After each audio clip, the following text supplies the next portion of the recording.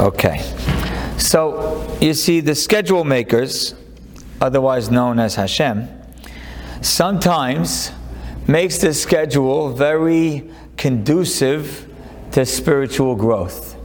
The summer ends, Elul begins, everyone goes back to their regular routines, whether they live here or they live there, they go back to their regular routines, and spirituality has an easy time. And then you have years like this, where it's spiritually very, very challenging to be in the right frame of mind. Labor Day for most people is the last day of chill, and that night is Rosh Hashanah. So the concept is very difficult for brains to digest and for getting the right head and the right focus. Rosh Hashanah, in other words, is 12 days away. And Rosh Hashanah, for a lot of people, is going to be here, it's going to be in Deal. And now that's not in itself a problem, I'm also going to be in Deal. It's the mentality that's the challenge. For many people, next week will be full summer mode. Kids home, maybe a little bit of school, maybe a little bit of not, and full summer mode, and then somehow you're supposed to turn on the lights, and it's Rosh Hashanah. So we're going to have a very basic opening question today, and that is, what should my focus be on as I get into Rosh Hashanah?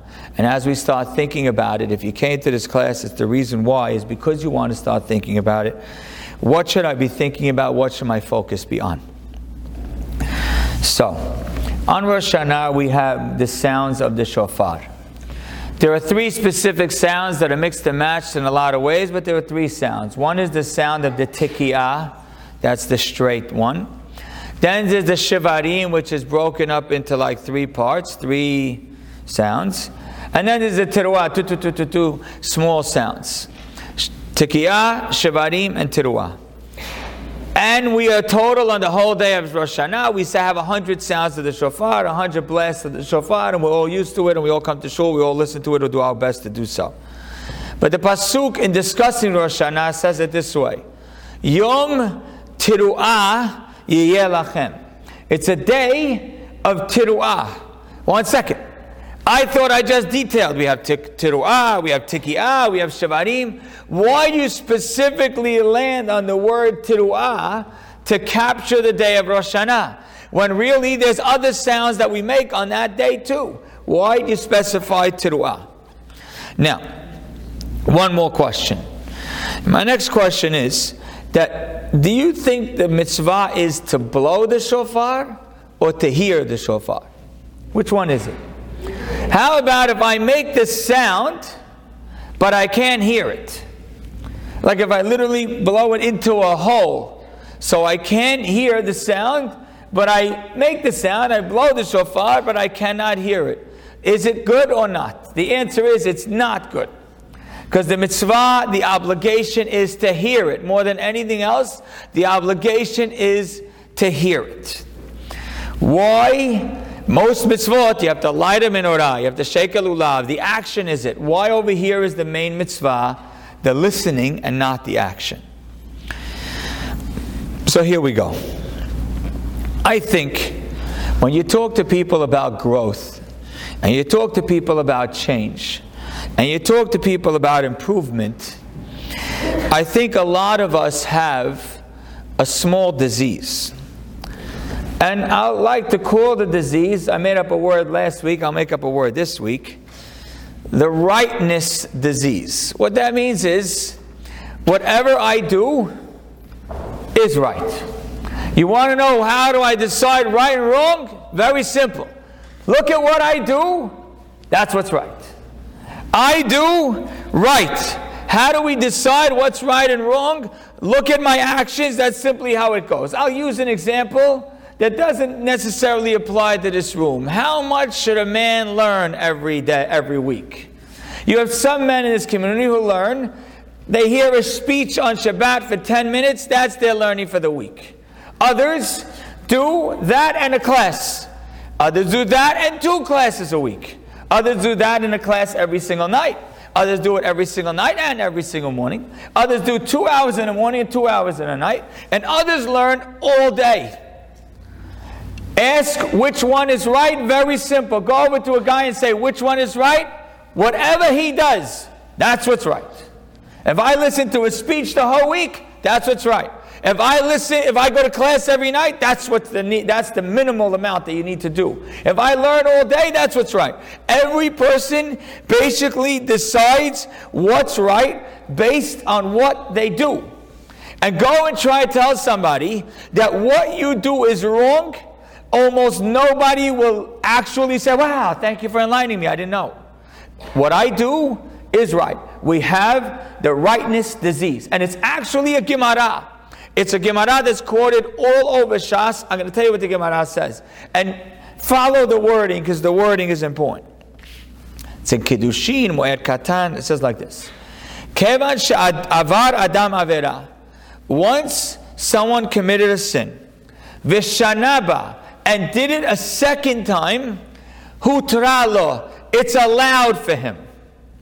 Says the Gemara, what?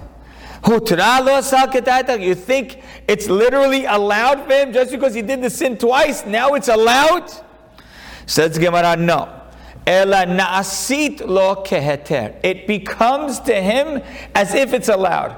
What was the Gemara doing? It said it's allowed. No, it doesn't mean allowed. It's as if it's allowed. And the Gemara, like I said, quotes this in the Shas maybe 7-8 times all over Shas. What's this? It's allowed. No, it's not allowed. It's as if it's allowed. What the Gemara is trying to tell you is that if we have habits that we do, that we got used to, we literally believe it's right. That's how we live. Not it's as if it's right. We literally believe it's right. So the Gemara says it's right. No, it doesn't really mean it's right. But in your head, it's literally right.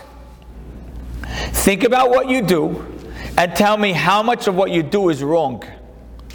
The next person next to you thinks what you do is wrong.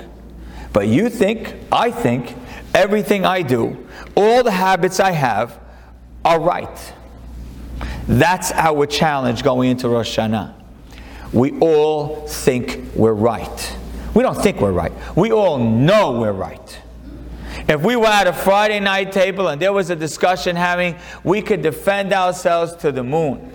We have all kinds of quotes, Shalom Bayit, Oneg Shabbat, different ideas that we throw around, and we know that everything we do is right. Every now and then we make a mistake and we'll fix it. But our habits, our lifestyle, we're right.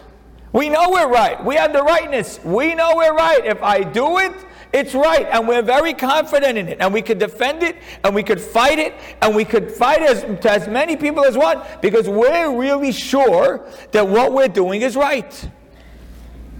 Let me tell you what the sounds of the shofar mean according to the Shelah Ha'kadosh. He says, here's how it goes. The first sound is the teki'a. The teki'a is a straight sound, because that's how you're born. Straight and pure and wonderful. That's the teki'a. Then the next sound is the shvarim, which is broken into 3 pieces. That represents when you sin, when we make a mistake. When that happens, it happens to every one of us, we start to make mistakes. And then after the shvarim comes the teruah. What's the teruah? The teruah is when we realize we made a mistake, and we like a teruah is like a cry, where we really are remorseful and we cry and we feel bad about the shvarim, we feel bad about the broken, we feel bad about the mistakes we did, and we're now crying about it. So again, we start off straight, then we make mistakes, then we cry about those mistakes, and what comes after that? A tekiah again. Because if we do a good job at the teruah, we're back clean like we were when we were born. We were born clean, we messed up, we cry to get back, and if we do a good job, tekiah is the result. We're back as clean people. And that's why the pasuk says, Ashrei ha'am yod'e teruah. Praised is the nation, not that knows about the shvarim or knows about the tekiah. Praised is the nation that knows about the teruah. Praise is the nation that knows how to change. Praise is the nation that knows how to cry about the shvarim. Praise is the nation that knows how to identify what I did wrong, and I'm not so stuck in my rightness, and I'm confident enough and courageous enough to cry it out and become different. So again, everything I'm talking about is up in the air. So let me give you some real examples so we can talk straight and clear. The mindset here that I'm talking about is really simple. It's look at the halakha and keep it. It's not rocket science. Look at the halakha and keep it. Not your halakha, not our habits, not what we're used to, not what we feel good about, not what we're comfortable with. Look at the halakha and keep it. Before I give you examples, I want to tell you a nice little story. So this Shabbat, I was speaking here, and in the corner over there was a man with a long beard that I never saw before. After everybody left, this man comes over to me and he says, my grandfather was Reb Hillel Zaks. Who's Reb Hillel Zaks? He is the grandson of the Chafetz Chaim. In essence, this man is the great-great-grandson of the Chafetz Chaim. I said, wow, you're the great-great-grandson of the Chafetz Chaim. That's so cool. Tell me some story about the Chafetz Chaim that I never heard before. We all know the famous ones. Tell me something about the Chafetz Chaim that I never heard before. He says, I'm going to tell you something. It's not a story, but. He says, and the truth is, what he told me, I was hesitant to say in a class. Because you have to appreciate it. But I hope we can explain it and frame it enough that you will appreciate it. He says, you want to hear something unique about the Chafetz Chaim? I said, what is it? He says, the Chafetz Chaim did not wear tefillin every single day. I said, what? He says, the Chafetz Chaim did not wear tefillin every single day. I said, why not? He said, because the Chafetz Chaim had a stomach issue. And if a person's stomach and body isn't clean, they're not allowed to wear tefillin. So there were some days that he felt his body wasn't ready to wear tefillin, and so he didn't wear tefillin all day. He says, what's the beauty of this? As you take any person today, any religious Jew today, they would say, come on, I'll find a way, just put on tefillin. No one wants to break their streak. Everyone wants to wear tefillin. I understand body clean, it's almost clean, it's pretty clean. I'm basically okay. Put on the tefillin at least for 5 minutes. I'm not going to put on tefillin. I'm a great holy person. I'm not going to put on tefillin. You will not find one person on the planet who's genuinely religious and really loves Torah that will skip a day. You will not find a person. I don't care what the halakha says. It doesn't matter what the halakha says. They're wearing their tefillin because that's what they feel they're supposed to do. And that's what they know they want to do. Don't tell me about the fact that the halakha says I shouldn't wear in this way and that way. I'm not missing my streak. I'm wearing the tefillin. But the Chafetz Chaim, very simply, followed the halakha. And when the halakha said one day, don't wear it, he didn't wear it. Like there's a law, as an example, that someone's not supposed to pray when they have to go to the restroom. Everybody prays when they have to go to the restroom. Because they're not missing a minyan, and they're late, and it's time. And because we do what we want to do, or we do what we feel good about doing. And I told this story over to my son. He says, Dad, I once heard a great quote, and this is not my example about wearing tefillin. I'll give real examples that will be very real, don't worry. He says, I once heard another story about the Chafetz Chaim, that the Chafetz Chaim's son went to a different town. It was a Hasidic town, and they all asked him, tell us a story about your father, tell us a story about your father. He says, I have no stories. Maybe come back to me the next day. Tell me a story about your father, tell me a story about your father. He says, the truth, I don't have any stories about my father, but here's what I'll tell you. He says, most people are used to knowing this famous phrase that rabbis, like the holy rabbis, they do miracles. Sadiq gozer v'hakadosh baruch hu mekayem. That if like a rabbi says it, if Reb Chaim Kanievsky makes some kind of decree, then all of a sudden miracles happen. Sadiq gozer, that means the rabbi says it and Hashem makes it happen. He says, I want to tell you how my father, the Chafetz Chaim, lived his life. He lived his life, Hakadosh Baruch Hu gozer, God decrees, Tzaddik Mekayem, and he followed. That's the story. The story is not about a miracle. The story is about the fact that there are laws, and he kept those laws. Simple, game over. Let me give you a real example. Okay? And I hope that this example is relevant to almost nobody. And I heard about it once or twice over the course of the summer, and I still believe that it's relevant to almost nobody. I'm hoping that this is one or two people that made this mistake, but I think it's important to mention so it doesn't become a trend. But to a lot of people in this room, you can say this is completely irrelevant.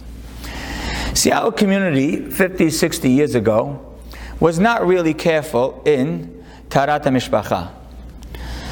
And over the years, the classes got better and better and stronger, and almost everybody, to some degree, follows it. Then COVID happened, and people had a problem because COVID is there. They weren't germs, and now to go into mikveh and to go into a room and other people in the room and sanitize, and people were scared and people were nervous. So rabbis had to come up with as many loopholes as possible within the halakha. So some people were able to at certain times go in the day, other people were able to go in the ocean at a certain time, and people remember that period, last March, last April, last May, how this was a topic and this was a discussion. Good. For the most part, people got comfortable last June, July, and people went back to normal. Most people did. But apparently there are some people who decided that once COVID changed the rules are the rules. So whatever, we do what we do. So there are people today, over the course of this summer, who decided that they go to the mikveh in the ocean during the day in their clothing. And that's their mikveh. Hey, you did back in COVID, they did kind of the same thing, so they're basically going to do the same thing. And that is ludicrous and completely against the halakha. I don't know if I should, but if you saw it before, I walked in with a book, because I was going to literally quote the halakha to you from Shulchan Aruch, and I could read it to you in the book. But here's what Shulchan Aruch says. A person is able to dip bebegadeh muteret. A woman, if she dips in her begadim, is mutar. In her clothing is mutar. Then says the shach, but whoa. That's only in very big baggy where there's nothing tight. But anything that's tight, it doesn't count. So to think that people going in leggings or any other, and I want to describe other kinds of clothing, I think that they're going in the mikveh and that counts. They're committing the full sin.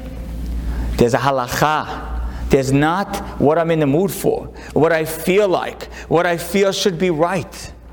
And the fact that the halakha has some flexibility in certain cases doesn't mean it has flexibility whenever we want or whatever we feel like. And as a community, you want to know what's right? What the halakha says is right. It's as simple as that. You can't make it up. You can't say to someone, I'm going to go in my pool. What kind of joke is that? Can't say, I'm going to go in the ocean and I'll go, it's fine. What kind of joke is that? Yes, there are certain ways, certain times, ocean, there's certain clothing, but to think that you're going to come and take the whole thing into your own hands. You know, I gave a class in the middle of the year that some people really liked and some people didn't. And the point of the class was about Purim, the Seudah of Purim on a Friday. And what time should the meal be? And people had the question, what time do you have the meal for Purim when it's a Friday? And we were back and forth. And in the class I said, do you really think Hashem cares what time you eat the meal on Erev Pesach?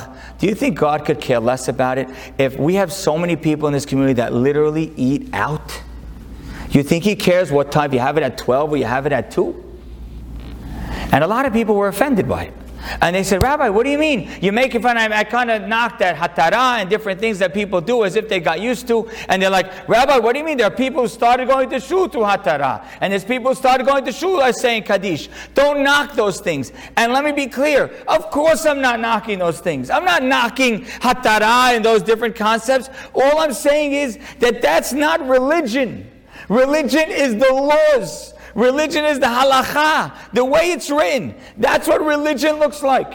You want to know what to work on? Find the law, not what you do, not the habit you used to. Find the law and keep it. Game over. It's not complicated. Not what I feel like I'm going to say 3 chapters of Tehillim. 3 chapters of Tehillim is a nice thing, but it's not a halacha. Going to the mikveh right is a halacha. So that's why when you have the Seudat Purim on Friday is a nice thing. But eating kosher is a law. Do we know the difference? I'm, God forbid, not minimizing those nice things that we do. Tehillim is so powerful and so important. God forbid, I'm not minimizing it. Our community has Tehillim chats. Someone's sick and it blows up and we finish the whole Tehillim 12 times in an hour. It's awesome. But don't let that sugarcoat the laws. And don't let that tell you that a law is flexible when it's not. Some of them are, some of them are not. So well, you want to know what's right? What the book says is right. Not what I'm in the mood for. Not what I feel like. Not what I am into. Not what I'm not into. Not what my parents did. What's right is what the book says is right. So if you want to figure out something to work on, pick a law that you don't do. The book says to do it. You don't do it. And that's what you should work on. There's other nice things in our religion. Like I said, giving extra charity is nice. Saying Torah is nice. Coming to shofar Torah is nice. Saying Tehillim is nice. And there's a lot of other things that are nice. But then there are a lot of things that are laws that we somehow, in our rightness, are comfortable ignoring. I'll give you another example. This one applies to all of us. Lashon Hara. It's also from that rabbi. He said, I said, give me another story about the Chavetz Chaim. He says, I don't have a story about the Chavetz Chaim, but I'm going to give you a thought from my grandfather of Hillel Zaks, who was also a famous rabbi. He says, it says that there are 2 things that we're known to have to remember. We have to remember what Amalek did to us baderech, how Amalek fought us on the road. And we have to remember, Zachor, what Hashem did to Miriam baderech, on the road. So remember what Amalek did for us on the road. He says, I understand. Why do both concepts emphasize the road? He says, I understand why you're emphasizing Amalek on the road. Because Amalek got us on the road. What does that mean? Even though we were on the road. And even though we weren't in a country yet, and we weren't doing anything wrong to them, they came to us on the road to fight us. You need to remember how evil they were, that they even went after us on the road. He says, but why the emphasis of the fact, what happened to Miriam on the road? What happened to Miriam? Miriam spoke about her brother Moshe Rabbeinu, and God gave her tzarat because she spoke Lashon Hara. On the road. Why the emphasis of the fact that it happened while they were traveling, while they were in the desert, while they were on the road? He says, I'm going to tell you a story that my grandfather of Hillel Zaks said. He said, there was once a woman, Gentile woman, who was standing with her 2 children on a Sunday, waiting for the train. 2 little kids, they're dressed in fine, clean clothing. Maybe they're going to services, I don't know, or maybe they were going to an event. And the mother just kept telling the kids as they're running around all over the place, keep your clothing clean. Keep your clothing clean. Keep your clothing clean. I just got a tongue twister. Keep it clean. And so they're running around, stay clean. Finally, some kind of ice cream truck drives by. Now what happens when the ice cream truck drives by? There's nothing worse than that sound, that ding-a-ling. Drives by and you know it's pretty much game over. So the truck stops. Sure enough, the kid pulls at the mother. Ma, I want ice cream, I want ice cream. You better keep yourself clean. I want ice cream. Okay, Ma, I'll get you an ice cream, but you better stay clean. So the mother buys 2 ice creams, 2 chocolate ice creams. One kid eats the ice cream. The other kid eats half the ice cream and then takes it and smudges it on his sister's back on the whole white shirt. And the mother is standing there looking at what this kid just did. 12 times I said, keep the clothing clean. And she doesn't know what to do. Do I go back home? I can't go to service. I can't go to the event at 1:30. And then all of a sudden, the train comes. So the mother's so upset. She takes her son, she twists his ear. And he starts screaming. She says, that's just for now. The real consequence will happen when we get home. get on the train. What's the mother saying? There are certain things that you could wait till you get home to give the consequences. And then there are other things that there needs to be a consequence right now. Right now, even as the train is coming and we're getting on the train, you need to know that you did something colossally wrong this minute. I have to twist the ear till you scream so that you know right now that you were wrong. Miriam spoke Lashon Hara. Hashem said, I'm not waiting for the consequences to happen in a year, in a month, olam haba. I'm going to give the consequences baderech, on the road. While you're all traveling, even though you might say, we don't have time now to deal with this, let her go and we'll deal with this later, we'll punish her later. No, Lashon Hara is so bad and so dramatic that we need to twist the ear right now. She needs to get sarat right now. Let the whole nation wait for a week and let's do it to her right now. So why does the Torah emphasize baderech? To show you that it's so bad to Borei Olam. And God is so uncomfortable with it that He gave her a consequence in the moment, on the road, and wouldn't wait. Lashon Hara. How much Lashon Hara do we speak? And how much do we convince ourselves is right? I'm speaking about someone who's a bad person anyways. I'm speaking about someone that everybody knows the story anyhow. I'm fish elbing. And when fish elbow, it's allowed. There's a heter somewhere called fish elbow in the Shulchan Aruch. I'm letting it off my chest. I need to get it off my chest. And we all, so many of us, talk Lashon Hara and write it away in our head instantly. We come up with some answer, some excuse, some explanation. We don't tell anybody. As the words are coming out, our brain is saying, but one second, Lashon Hara, Rabbi Haber just said it's so bad. No, this isn't real Lashon Hara. And we come up with some answer that we know is fake. Because so many of us follow our book.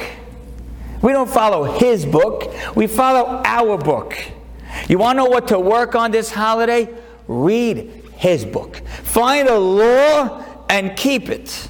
A law that doesn't make you so comfortable, that you're not so used to, that you haven't done for a long time.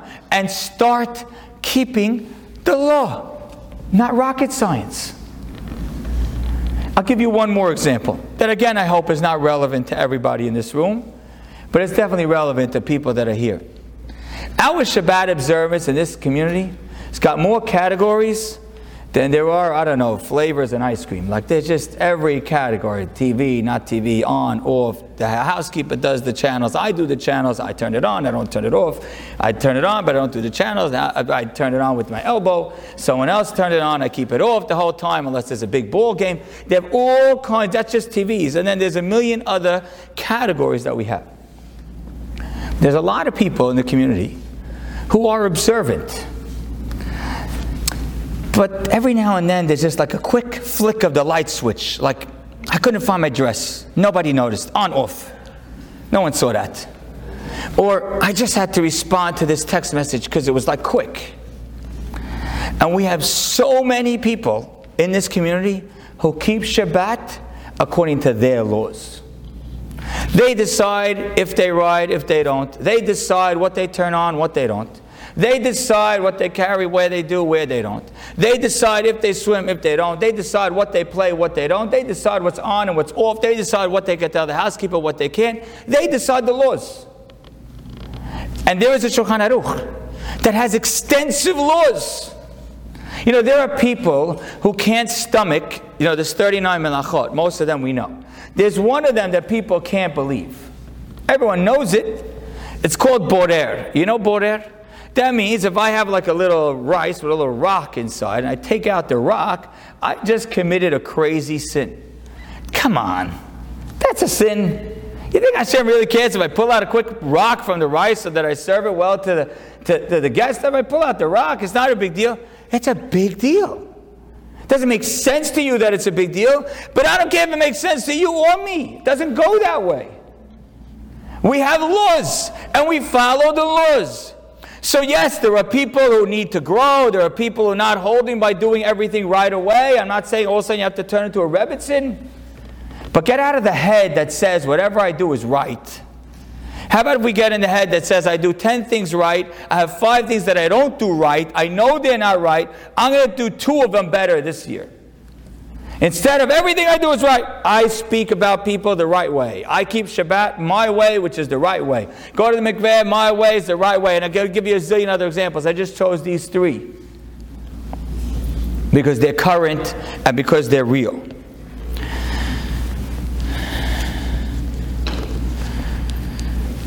That's why Rosh Hashanah is called Yom Teruah.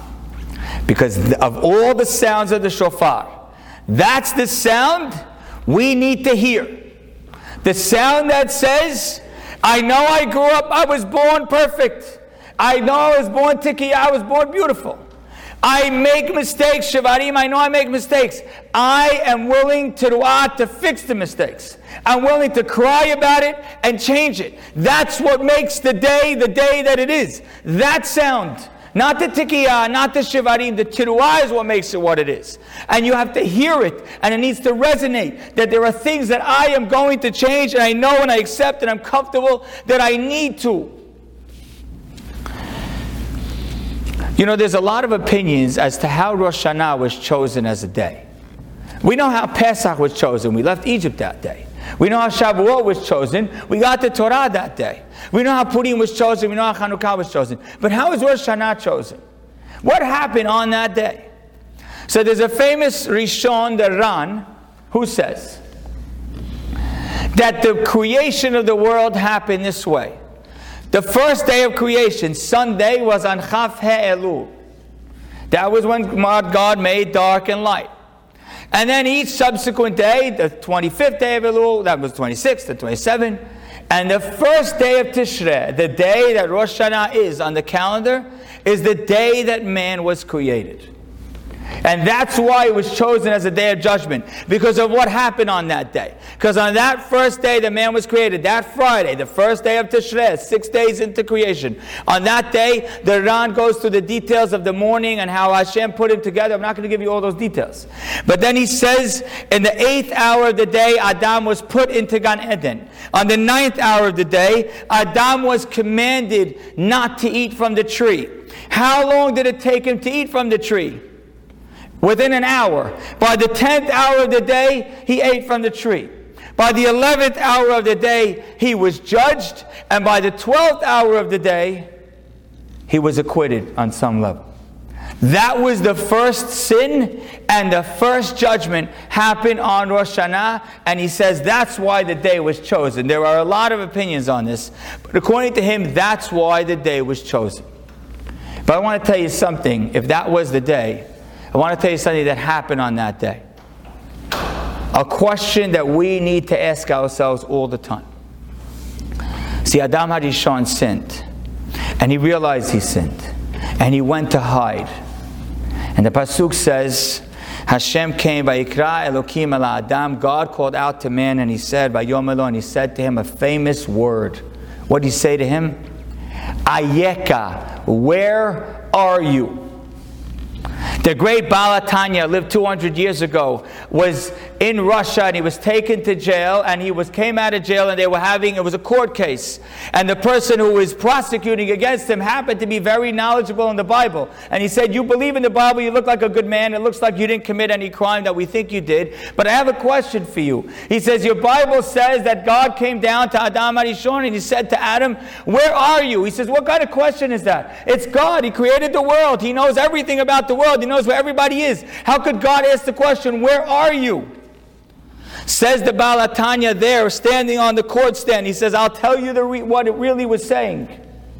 God was saying, Ayeka, Adam, I know where you are, but do you know where you are? Where are you? Where'd you go? I created you perfect. What happened? Where are you right now? How'd you end up where you are right now? Where are you? What happened? How many times have you seen a friend that you went to school with and you didn't see them in 10, 20 years, and then you look at them and you're like, where are you? What happened? How'd you become that? Where'd your life go?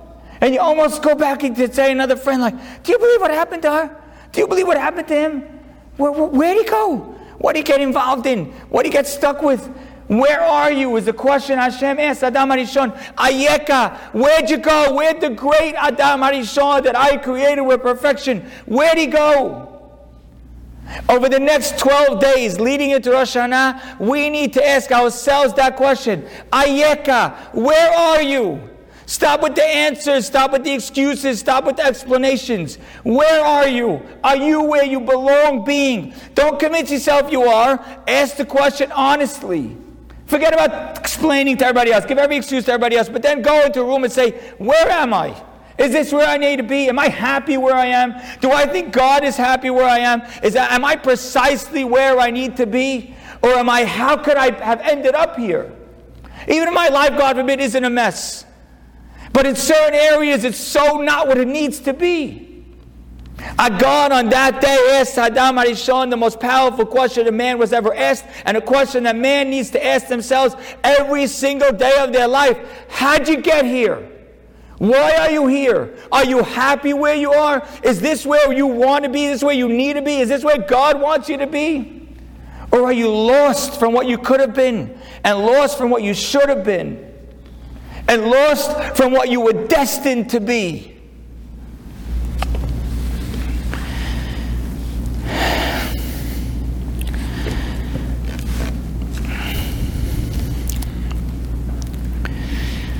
I want to conclude, it's a little late.